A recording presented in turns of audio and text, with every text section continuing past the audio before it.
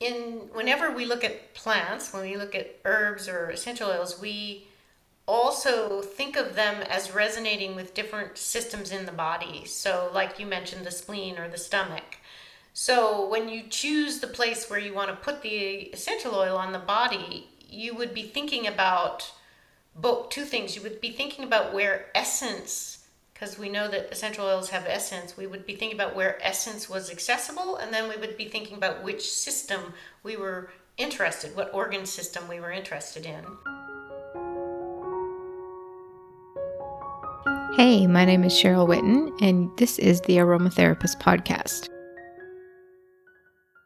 My newest book, Essential Oil Dilution Guide, is the antidote to confusing aromatherapy instructions and bad recipes. This is the book you need to undo everything you've learned on the internet. In this book, Essential Oil Dilution Guide, I explore how to use essential oils safely. You can learn with me about essential oils and allergic reactions, irritations and sensitizations, phototoxicity, methods of application, types of carrier oils, how to dilute by age and health condition, the right way to ingest essential oils, contraindications for pregnancy, epilepsy, children, and more, and the aromatherapy secret everyone wants to know, the blending formula you need to finally properly calculate your own DIY recipe or blend. Essential Oil Dilution Guide is available now on Amazon. My guest today is Josephine Spilka. She is a teacher, mentor, and body advocate specializing in classical Chinese medicine, Buddhist meditation, and essential oil education. She has studied herbal medicine with Taoist master Jeffrey Yuan and discovered essential oils in the context of Chinese medicine alongside him. She began to use essential oils as a main medicine for herself and her clients, and after 22 years, nothing has changed. Essential oils are still her favorite way to treat herself and most of her clients. In 2007, she was invited to teach essential oils at Taoist Traditions College of Chinese Medical Arts in Asheville, North Carolina, and she enjoyed it so much that she began to create her own courses for existing professionals. And so today we talk about essential oils in the context of traditional Chinese medicine or classical Chinese medicine. And I had such a great time talking to Josephine because I just love this healing system, first of all, but also approaching essential oils through this lens is very interesting to me. So we had a great conversation. We talked a little bit about Chinese medicine and just some of the theories in Chinese medicine, the basics of classical or traditional Chinese medicine, and then how essential oils fit into that paradigm. And so I have to warn you, her audio sounds fantastic. Mine, I don't know what planet I was on. I sound a little bit wonky. I've done my best to try and correct the audio. We just don't have the scheduling ability to redo this chat. And she just provided such good information during this interview that I've decided to keep it the way it is and done my best to edit it. Anyway, just a little bit of warning. The conversation is wonderful. And so, my friends, Josephine Spilka. Hi, Josephine. Welcome to the show. Hello, thank you for having me. Thank you so much for being here. So can you tell us a little bit about yourself? How did you start working in traditional and complementary medicine? Well, I started when I was in my 20s. I wasn't a very well person, and I went to see an acupuncturist, and I became completely fascinated and enamored with the way Chinese medicine looked at the body, and it was a radical change in my health. So it inspired me to study. I began to study probably right after that. I began to study herbs and essential oils, and then I went to school. Amazing. So you're specifically trained in classical Chinese medicine, correct? I am. And I Oh, studied a long time ago, so I studied mostly with people who came directly from China, um, and were trained in China. They get trained in all the classics in 7 years of school. They get both Western and Chinese medicine together. okay. So today I want to talk a little bit about, because you work with essential oils, so I want to talk a little bit about Chinese medicine. And I have some training in traditional Chinese medicine. So So I'm going to ask you some questions. We may have different answers, but I would just kind of want to get your perspective. So let's just jump right in. I want to know a little bit about the energetics of essential oils and how they kind of work with Chinese medicine, but we kind of need to lay the groundwork first. So can you just talk a little bit about just the system of Chinese medicine?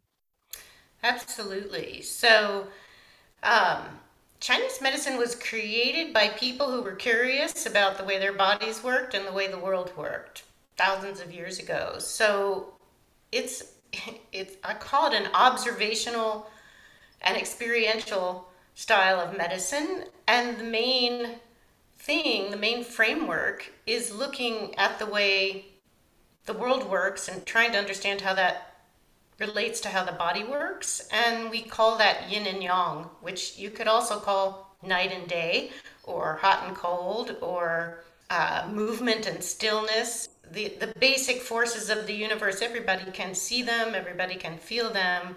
And when you begin to explore them, they have infinite manifestations. And as you begin to watch the way light works and dark works and hot works and cold works, and then you begin to think about how that works in your body and on your body. And it's this beautiful way of exploring the nature of things and then talking and thinking about them. And we use the word qi, and qi, I think this is fundamental to the way I understand Chinese medicine, that qi itself is not a thing, but actually a relationship. So we only see qi because there is a relationship. And that basic relationship, you could say, between yin and yang, the manifestation of yin and yang is a person, right? The manifestation of yin and yang in the world is trees and grass and all the other things we see in the natural world. So I love that's sort of the basic linchpin, you could say, that if you look at qi as a relationship, then you can begin to see we talk about there's 27 different kinds of qi, but when we talk about essential oils, we're going to talk about two main kinds of qi, which are really easy to understand. If you think about what we call the wei qi, or the way we relate with the external world. Some people call that defensive qi, but my teacher, he likes to say it could be defensive, it could be offensive. It's just the way we relate with the outside world. And in the terms of essential oils, that is their smell, their aroma is equivalent. That's their wei qi. And then in the other aspect is their substance, their actual essence. And because essential oils are made to extract the essence of the plant, they resonate with the essence of a person, which for us is it's like DNA. It's like what you receive, the actual substance you receive when the sperm and the egg come together, your essence begins. And the way you relate with your essence, you could say, we call that yuan qi, or jing qi. Jing is the word for essence. And in essential oils, that's their actual substance. So they embody both that essence level relationship and also the relationship to the outside world. So it makes them very powerful for things that come from the outside, like viruses, for example, or moods, the way we relate, like the wind, when the wind blows and we have different moods, same. And the essential oils are amazing for that type of thing because of their relationship with that. Okay, so are you saying that the essential oil is the chi of the plant? Is that what you're saying? I wouldn't say it just exactly like that, but very close. I would say that the essential oil as a substance embodies it's different than the plant. So when Yeah. we make an essential oil, we can't say the qualities of the plant are the same as the qualities of the essential oil. So the plant itself will have its own manifestation of Wei Qi, but the essential oil has a manifestation of Wei Qi, and that is the smell. And it has a manifestation of Jing Qi, and that is its very substance. Right. Does Okay. that make sense? Yep, totally. Okay. I don't know if let's just go through some of these things because I think that in our Western culture, we don't understand, or we have a stunted view of energetics of plants and things. So I kind of want to bring you through that process to kind of help everyone understand the nuances of Chinese medicine. So you mentioned you've already talked a lot about qi and yin and yang. There are other ways that we understand Chinese medicine, and the body through Chinese medicine. Excuse me. So can you talk a little bit about the other vital substances and what are their energetics or characteristics? Yeah. So I think the easiest way to think about it is to think about the layers of the body. So, like I was saying, we have this outer layer relates to the outside world. Then we have sort of this inner layer relating to our inner world, which in Western idea you could say that's metabolism and physiological function and organ systems and whatnot inside the body.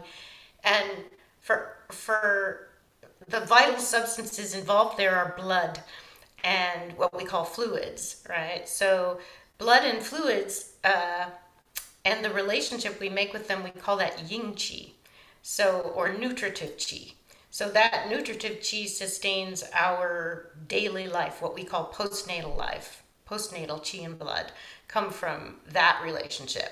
And that's probably the most recognizable to people. And of course, it's governed by the primary meridian system. So in the classical way of looking at the body, there are actually 5 different channel systems. So the primary channel system, which is what most people know and most people use for obvious reasons, it's the biggest highways in the body, but that's the system most involved with metabolism and function. And so a great deal of our energy is involved with creating postnatal chi and blood. Absolutely. And for me, the way I think about that, and we'll get into this probably a little bit later, but I've organized the way I use the essential oils into those 3 types of layers, into that way level layer, the outside, into the inner layer, like how we relate with our bodies and our emotions, the yin qi, and then how we relate to our essence. Um, and I find that that's a really easy way to kind of keep them in your mind in the things that they do best, the different essential oils and how they relate. And do these substances have specific characteristics? So I know some of them are like, I don't know off the top of my head, moistening, you know what I mean? Those are drying or whatever, lubricating, nourishing, whatever they are. Do you know what those are, or can you explain them? Sure. So I like to keep working on the basic foundation, right? So you have yin and yang, right? So you have qi and yang are the warming substances, you could say. But like I said, we use that word qi, and I like to think of it as a relationship. So we create heat or warmth through our relationship. So it follows that that's the yang aspect, the warming aspect, right?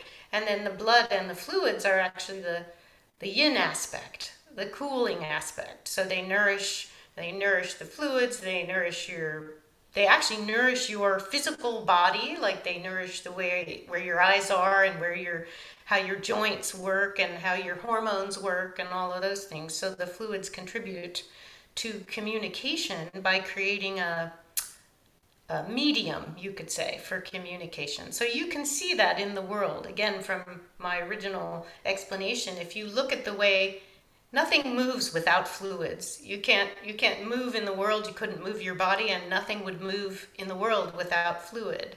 Energy makes it move, or you could say yang aspect makes it move. When sunlight hits it and warms it up, it wants to move, but without fluid, it couldn't do that.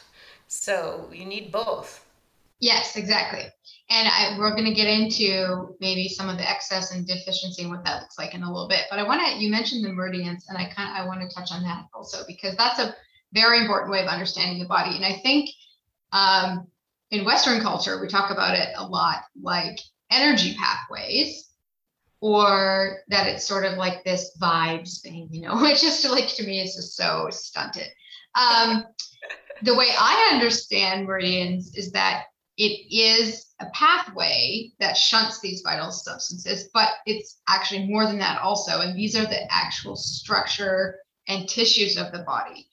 Is that correct? Oh, I think it's certainly correct to think that we have substance, we have sinews, we have organs, we have blood vessels, absolutely, and we name them. They're in Chinese medicine. They don't ignore the fact that you have these structures. They just say it's a little bit of a, I guess you could call it a nuance, that you have that structure, but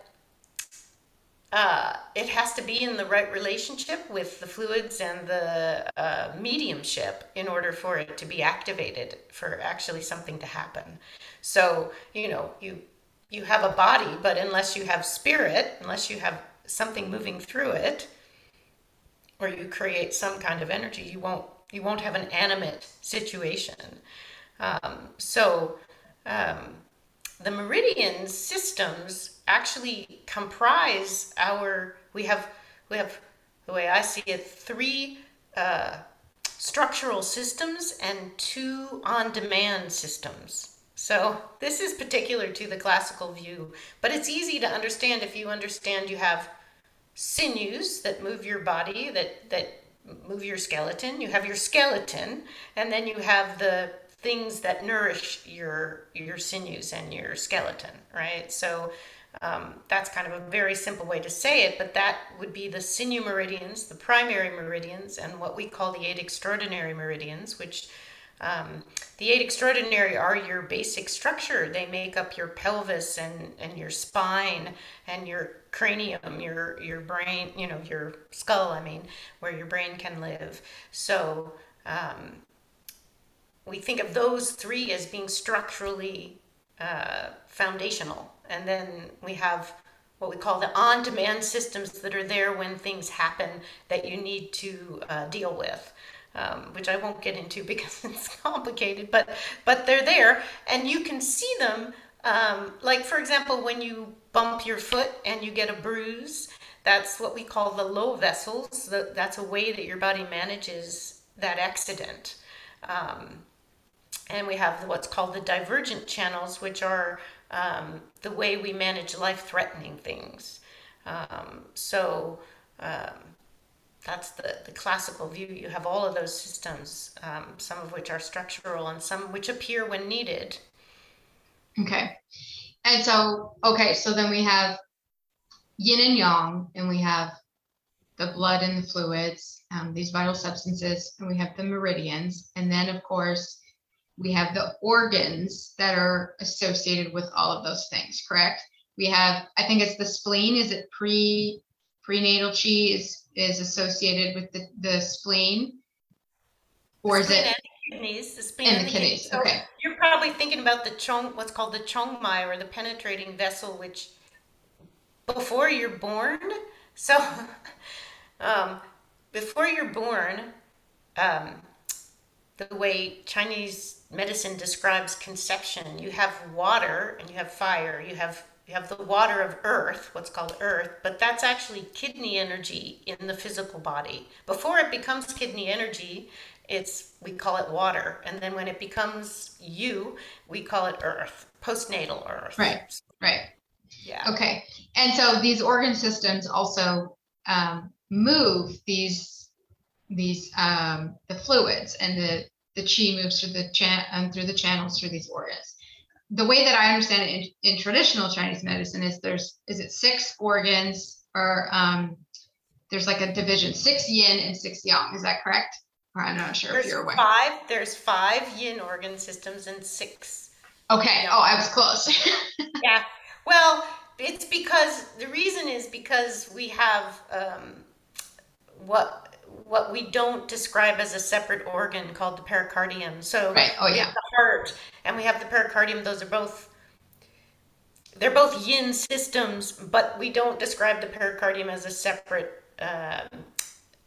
zang organ. So that's why it ends up being that. But there are 12 primary meridians.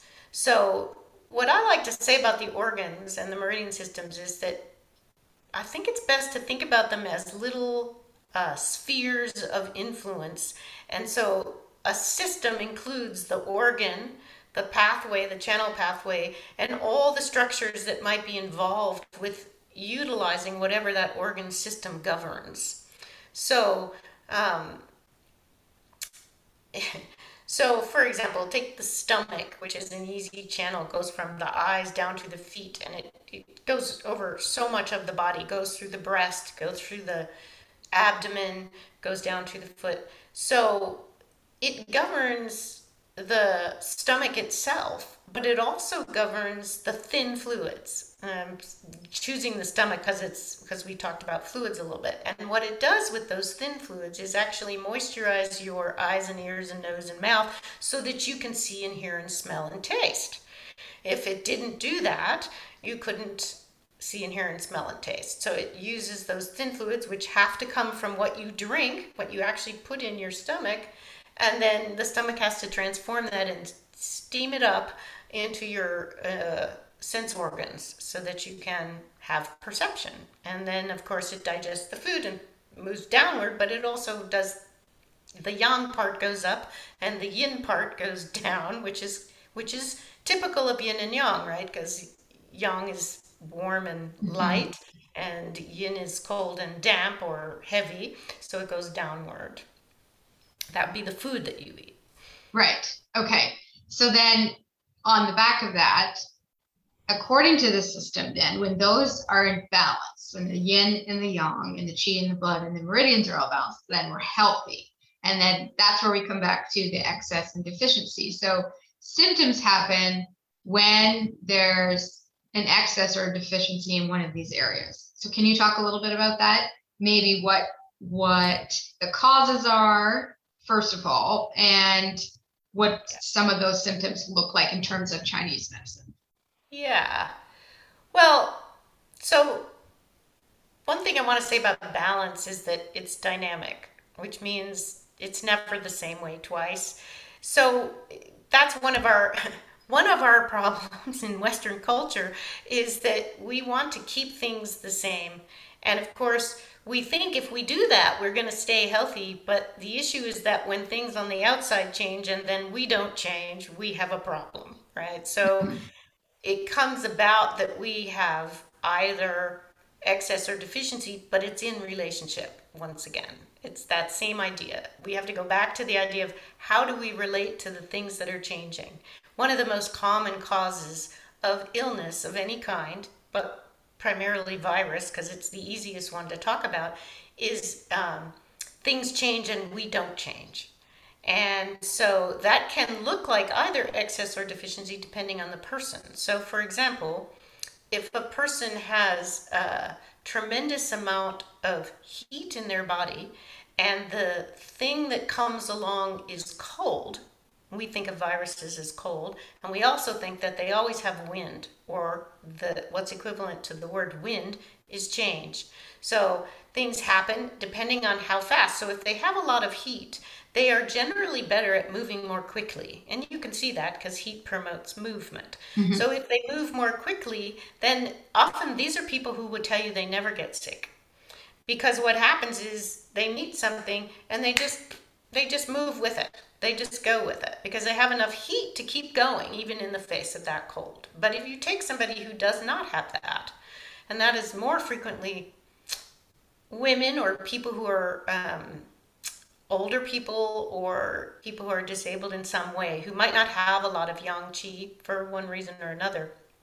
And that cold comes along and it basically adds to the cold that they have. So now they have excess cold Mhm. and they become paralyzed or immobilized or they get a head full of snot and they can't breathe and they have to sleep all the time and they don't feel hungry and all of their normal functions have been slowed down or impaired. So that's one way of thinking about it. Yeah, so then if you use cold herbs or plants that have the cold quality, that would also worsen it, right? That's correct. And so this is again one of those things that makes Chinese medicine so powerful is that you can look at each person and see that the same person exposed to the same situation might have a different response because they are different. And then you tailor what you offer to them based on that difference. So you look at the nature of the plant substance and you have to match that to what you see happening in that person. So if they have heat, then you want to apply something that's cooling. But if they have cold, then you want to apply something that's warming. And a really good example of this that's easy to think about is peppermint and cinnamon, because those are so common to Mm-hmm. people. Peppermint is cooling. So it works great for people who tend to get a sore throat, which is a heat symptom, or red eyes, or headache, or flushed feverish feeling as one of their signal symptoms at the beginning of a cold, for example. Then peppermint is going to be, and lavender, these are common and they're cooling, going to be more effective for them. But for somebody whose first symptom is kind of fatigue and scratchy throat and maybe they might just feel depressed even, Mm-hmm. uh, they're going to be needing warmth. They're actually going to need cinnamon or um, what's another common one? Basil is warming also, and Time. externally warming. Time, time to us, time is cooling, and Mm. especially the vulgaris. The linalool might be less cooling, and you know but time is great. Time is great because from my point of view it helps people mobilize their core energy, has a relationship with the kidneys. So this is sometimes very, very important, especially relating with the outside world, that one of the reasons people feel vulnerable or become vulnerable is that they don't want to take a stand in the world and they get overwhelmed by the amount of input, you could say, from the environment, especially if they have to go to school or they have to go to work and they have to be surrounded by people and they might have a different body system than the people they work with, and the people they work with do one thing and they need to do another thing, and having the ability to sort of stand up for themselves and say what they need, time is great for that, and Mm-hmm. helps them to feel protected. Tea tree too, actually, and tea tree is a little bit cooling also, but it helps people feel less vulnerable. And this is because for us, because it actually has a relationship with the kidney and bladder, the water system. Right. Okay. Yeah.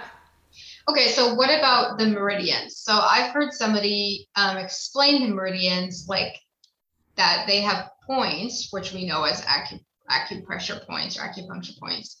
And that's where chi kind of pools, for lack of a better word. And then in classical Chinese medicine or traditional Chinese medicine, we use herbs there, we use moxibustion, we use acupuncture, gua sha to access and stimulate movement. So, how do essential oils work Hmm. with this system? And Yeah. is there a best technique, or do they work here? Well, they definitely work on the body. Yeah. The great thing about essential oils, which is different than using a needle or your hands, when I love the way you're talking about acupuncture points. They're the name for an acupuncture point is a ditch. It's actually a depression or a place along the way where things could collect. They're not Mm-hmm. always collected there, which is to say that on a given pathway, all the points won't always be active. So you can use a needle, you can use a stone, you can use an essential oil to activate a particular point. Now, that might mean you could disperse at that point, you could make energy move away, or you could call energy to that place. You could make a relationship that pulls energy in. So you have to be sure what you want to do there. So, in terms of working with essential oils, for most people, since they don't know the whole system, I say it's easier to think of it in a general way, like use the abdomen or use the chest or use the back, use the lower back, use the places where you can access a certain type of energy without having to know the points. But you can absolutely use them at the points if you understand the system. And I teach people how to do that all the time. But whenever we look at plants, when we look at herbs or essential oils, we also think of them as resonating with different systems in the body. So, like you mentioned, the spleen or the stomach. So, when you choose the place where you want to put the essential oil on the body, you would be thinking about both two things. You would be thinking about where essence, because we know that essential oils have essence, we would be thinking about where essence was accessible, and then we would be thinking about which system we were interested, what organ system we were interested in. You can do that by general areas like chest and abdomen and back, where if you don't know acupuncture points, you can still use the essential oils by understanding um, the energetics of those areas of the body and knowing what, digestion in around the solar plexus, or, the ovaries, or around the upper back where wind gates are, and this kind of thing. So you don't need to know the points as much. So are you matching characteristics then, or energetics of the oil? So, and how it's going to, move, is it chi that I'm saying, move chi upward or downward, or like move through the Sure. triple burner? Is that kind of what you're like, whether it's moistening, whether it's drying, whether it's hot, whether it's cooling? Are you also incorporating that into the meridian, or is that kind of different? So first, I'm going to decide with the person, right, what the person is in need of. That's the first thing.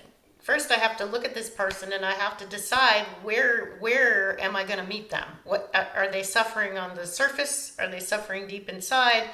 Which channel systems are involved? Which I'm going to determine by looking at them and talking to them and taking their pulses and looking at their tongue. So lots of ways I'm going to determine that. And I would say you could use whatever way you know how. If it's yourself, you have your own experience of where things are going on. So then we have the substance, the essential oil, and we evaluate that essential oil. So different than in Western aromatherapy, we evaluate that essential oil the same way we would evaluate a plant substance like a Chinese herbal medicinal plant, which is to say we decide its nature, it's hot or cold, it has a flavor, which is the ones you're familiar with. It's sour, sweet, salty, spicy, bland.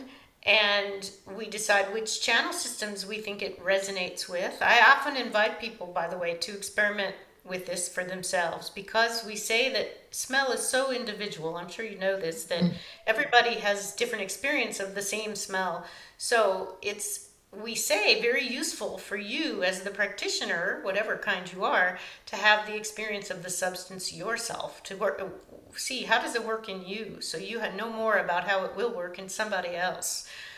So then we've assigned, like I was saying about tea tree, it resonates with the lung and the bladder. So for us, that's the lung and large intestine is the metal system, and the bladder and the kidney is the water system. So I know that's for somebody who works very hard, might feel burnt out, and might be feeling vulnerable, for example. So I'm going to call on that particular substance because it resonates with that person's characteristic. But there are other melaleucas, for example. We have Mhm. Niuli MQV, right, and Cajeput, which I adore, because it has a little bit of a different tweak to it. They all resonate with the lung and the kidney systems, the metal and the water, but they have different aspects. So Mhm. Niuli is harsher and stronger, and in a way it tonifies more. So particularly for the kidneys, so, and the hormone system. So it's often the one that I would choose of those melaleucas for somebody who had um, for women probably who Mhm. have more hormone involvement in their life in general. And Cajeput has more of a blood aspect, so it actually moves the blood. So I like it for people who tend to get more of a blood response to things that happen to them. They tend to easily get bruised, they tend to easily swell up, they might tend to get easily emotional. Um, then Cajeput might be very useful for them. Mhm. So we're analyzing the plant in the same way we might analyze a person, and then we're matching them up. Right. And I think that's a really important distinction to make, because and understanding the energetics. And when we talk about energetics, like, it's just such a different thing than what Western people understand. So it's like, it's just good to get into. It's like talking about the nature of the plant or the oil and the way it behaves in the body, which is really important. But also, you spoke about emotions. And we really take, in Western aromatherapy, we really take a really scientific approach to aromatherapy and emotions. It's like, okay, this constituent interacts with this biochemical and this part of the brain, and this is what it's going to do, whatever, right? But emotions in Chinese medicine also affect the qi, and all of your systems. So how do you use, can you kind of go into a little bit more about how you use essential oils for emotions in this context? Yeah, this is a great question. I love this question. So, interestingly, the emotions resonate with yin qi. If you remember my little framework, um, the nutritive qi, the way we function in our world, like we say about the quality of the blood, that it actually dictates how present we can be in our world, whether your skin looks glowing, whether you have vitality. So, interestingly, the essential oils themselves don't affect the yin qi, but because they affect the yuan qi, the essence qi, which informs your uh, ability to get what you need from your world, right? So that's the way I would talk about what we call sanjiao, the triple burner, which brings essence from the kidneys to each of the organ systems. And I would say that that's the vitality of knowing how to get what you need from what you eat and what you drink and from your interactions. And your emotions represent the way you feel that, the way that actually arises for you. Like, you know, you're a person and you sit down at the table with your family, and some of them like the food that's been prepared and some of them don't. You know Mm-hmm. that if you have a family, right? And you could say the nutrition is equally good across the board, but you still have your personal preferences, your personal way that you experience that. So essential oils can help us to harmonize or make peace with who we are on that level, right? So we get the food put in front of us. Your kid gets broccoli and they say ew, and you want to say to them, that's not ew, that's good food. And they want to say ew because it's new. So new is change. So you give them a little bit of something that actually helps them move through change. Peppermint would be one of those. And since we've already mentioned it, we can say peppermint is great for wind, for change, for opening their eyes, helping them see something different. And just to give them a little whiff of that, and their whole mood might change in that moment. They might be ready for something new, you know. Mm-hmm. So um, that's one way. Another way is, for example, a lot of times sleep is another big issue, right, for people, the conditions around which they can sleep. So we say, especially around sleep, that the blood has to go back sort of inward. We have to be willing to stop relating with the outside world. So for that, we want the oils that take us to the essence. We want those oils that bring us closer in, deeper in to ourselves. And we call those calming spirit. We call them calming the Shen. And sandalwood, frankincense, some of the big flower oils, neroli and rose and um, Jasmine. geranium. Yeah, geranium is similar to rose. They both, geranium is a little, geranium is a little less nourishing and a little more moving. And rose is like very nourishing, very soothing. Sometimes I say rose makes me feel more emotional, but Mm-hmm. in a good way. You know, it Yeah. makes me feel more available to my own emotions. Yeah. Geranium can be a little bit harsh. Yeah, Mm-hmm. yeah, but it's also great because it's astringent. So for somebody who's experiencing too much emotion, too much turmoil, it will just pare that right back. So, you know, those little astringent oils are so good for that. This is like the draining. Mm-hmm. Yeah, yeah. So, yeah, Naioli is good with it too for that reason, because Naioli is a little bit astringent as Mm-hmm. well. And usually people who are so overwhelmed by emotion, you know, from my point of view, they have kidney instability, some kind of weakness at the root. And so the heavier oil or things that resonate on the essence level are going to be very helpful. And so some of the emotions are a cause of excess or deficiency, right? So do you use essential oils to specifically address that then?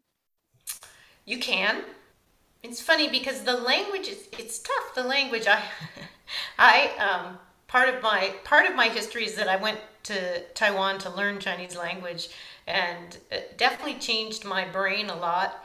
I did find an essential oil person while I was there living in Taipei, and got to play with the essential oils there too. But yeah, we can have what we call too much emotion, but most of the time that is being afraid to experience it fully. And one of the Mm. things I love about the essential oils is their capacity to, it's like they expand our capacity because of their substance. They give us more, and so we can hold more. And in a way, they give us back to ourselves because of that, which I really appreciate about it. It's not like taking the emotion away. And deficiency, in the case of emotions, to me, is again mostly related to deficiency in an organ system. And when that's true, we say that if you're deficient, for example, in let's say the liver system, if you have weakness there, then your capacity to express anger is limited.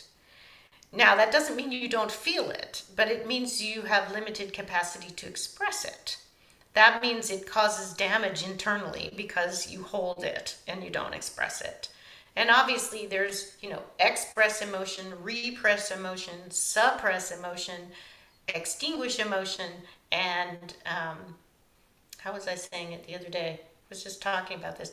There's there's five organ yin organ systems, and we say there are five ways to work with a given emotion. From the classical point of view, all of your organ systems can have all the emotions. They just have a particular one that they're better at working with in a particular way. So the liver is good for expression. So when we do anything else with emotion, it hurts the liver if we don't express ourselves. So Mm-hmm. somebody who's like going through life not expressing themselves and repressing or suppressing emotion is gonna probably get uncomfortable or have something you might call illness or disease based on that. Um, so the thing that I love about essential oils is that they are a beautiful way to add as well as move or quote unquote take away. And by take away, it means, like you said, they activate our draining system. They activate our ability to let go or to get something to go through us. Or they activate our ability to open the windows and let the heat out and let stuff out the windows, right? So that's a great way too.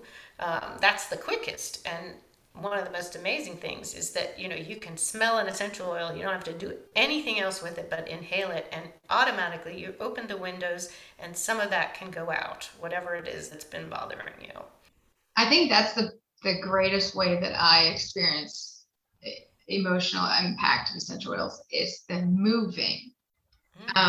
It's the moving of emotion. I think that we get stuck emotions when we're stuck in just on something or in a phase of a certain part of thing that we're constantly feeling. It's stuck, and I feel like that's kind of what aromatherapy does for me, is just help move that for sure. Just like my favorite Yeah. part, my Oh favorite yeah. part of how they work. Yeah, I think you were asking a little bit about methods of it, application, and Mm-hmm. I would say that inhalation obviously is like the easiest, best, and simplest way to use them. And you can use them in all other kinds of ways. I mean, you can make a body rub, you can put them in the bath, you can put them in. I put them in my cocoa in the morning. Mm-hmm. I put them into my drink. Mm-hmm. But you can do all kinds of things. But of course, they're easily accessible just by inhalation, and particularly for the things that most people are experiencing. For external wind and cold or wind and heat for virus or Mm-hmm. um, any of that, inhalation going to be like super front line. And if you flip to the Western view, it's, I mean, the quickest route to accessing your brain. So through That's your right. nose. So That's there you right. go. Right. Instantly. I mean, they use pine essential oil in burn wards to protect from infection. They use lavender uh, Absolutely. to heal the wounds and all of that. Yeah. Awesome. Well, thank you so much. This is amazing. I love hearing just different perspectives of traditional ways of doing things or healing systems and how they use oils, because it's interesting to me. So, where can we learn more about you and about your programs? Yeah. So the nectarofplants.com is the place where all my essential oils courses live. Um, all of them feature Chinese medicine because I can't take that out of me anymore. It's Mm-hmm. too long. But I try to make it accessible for people. So I do have a little, just because we've talked so much about the essence, I did a little 3 hour one on the essence called From Seed to Blossom, which is just about nourishing the essence with essential oils, which I think is fun for anyone. But there's also a 3 part course that goes over the framework that I mentioned. That there's the first section, which is called Strength and Survival, which is about our relationship with the outside world, and then there's the second part called Heart and Will, which is about working with emotions, working with the Yin Qi, and then the third part is called Individuation and Evolution, about working with our essence. So that follows the way we mapped it out. Nectarofplants.com. Awesome. Well, thank you so much. It was so wonderful to chat with you. Yeah, thank you so much. It's a delight. Okay, beautiful people, thank you so much for listening. If you feel so inclined, please subscribe, rate, and review this show. I would be forever indebted. For more information on aromatherapy or herbs, please visit thearomatherapist.ca. If you'd like to connect online, you can find me on Instagram at Cheryl the Herbalist, and you can find the show on Instagram at the.aromatherapist. As always, we'd love to hear from you. Thank you so much for listening. My name is Cheryl, and I am the aromatherapist.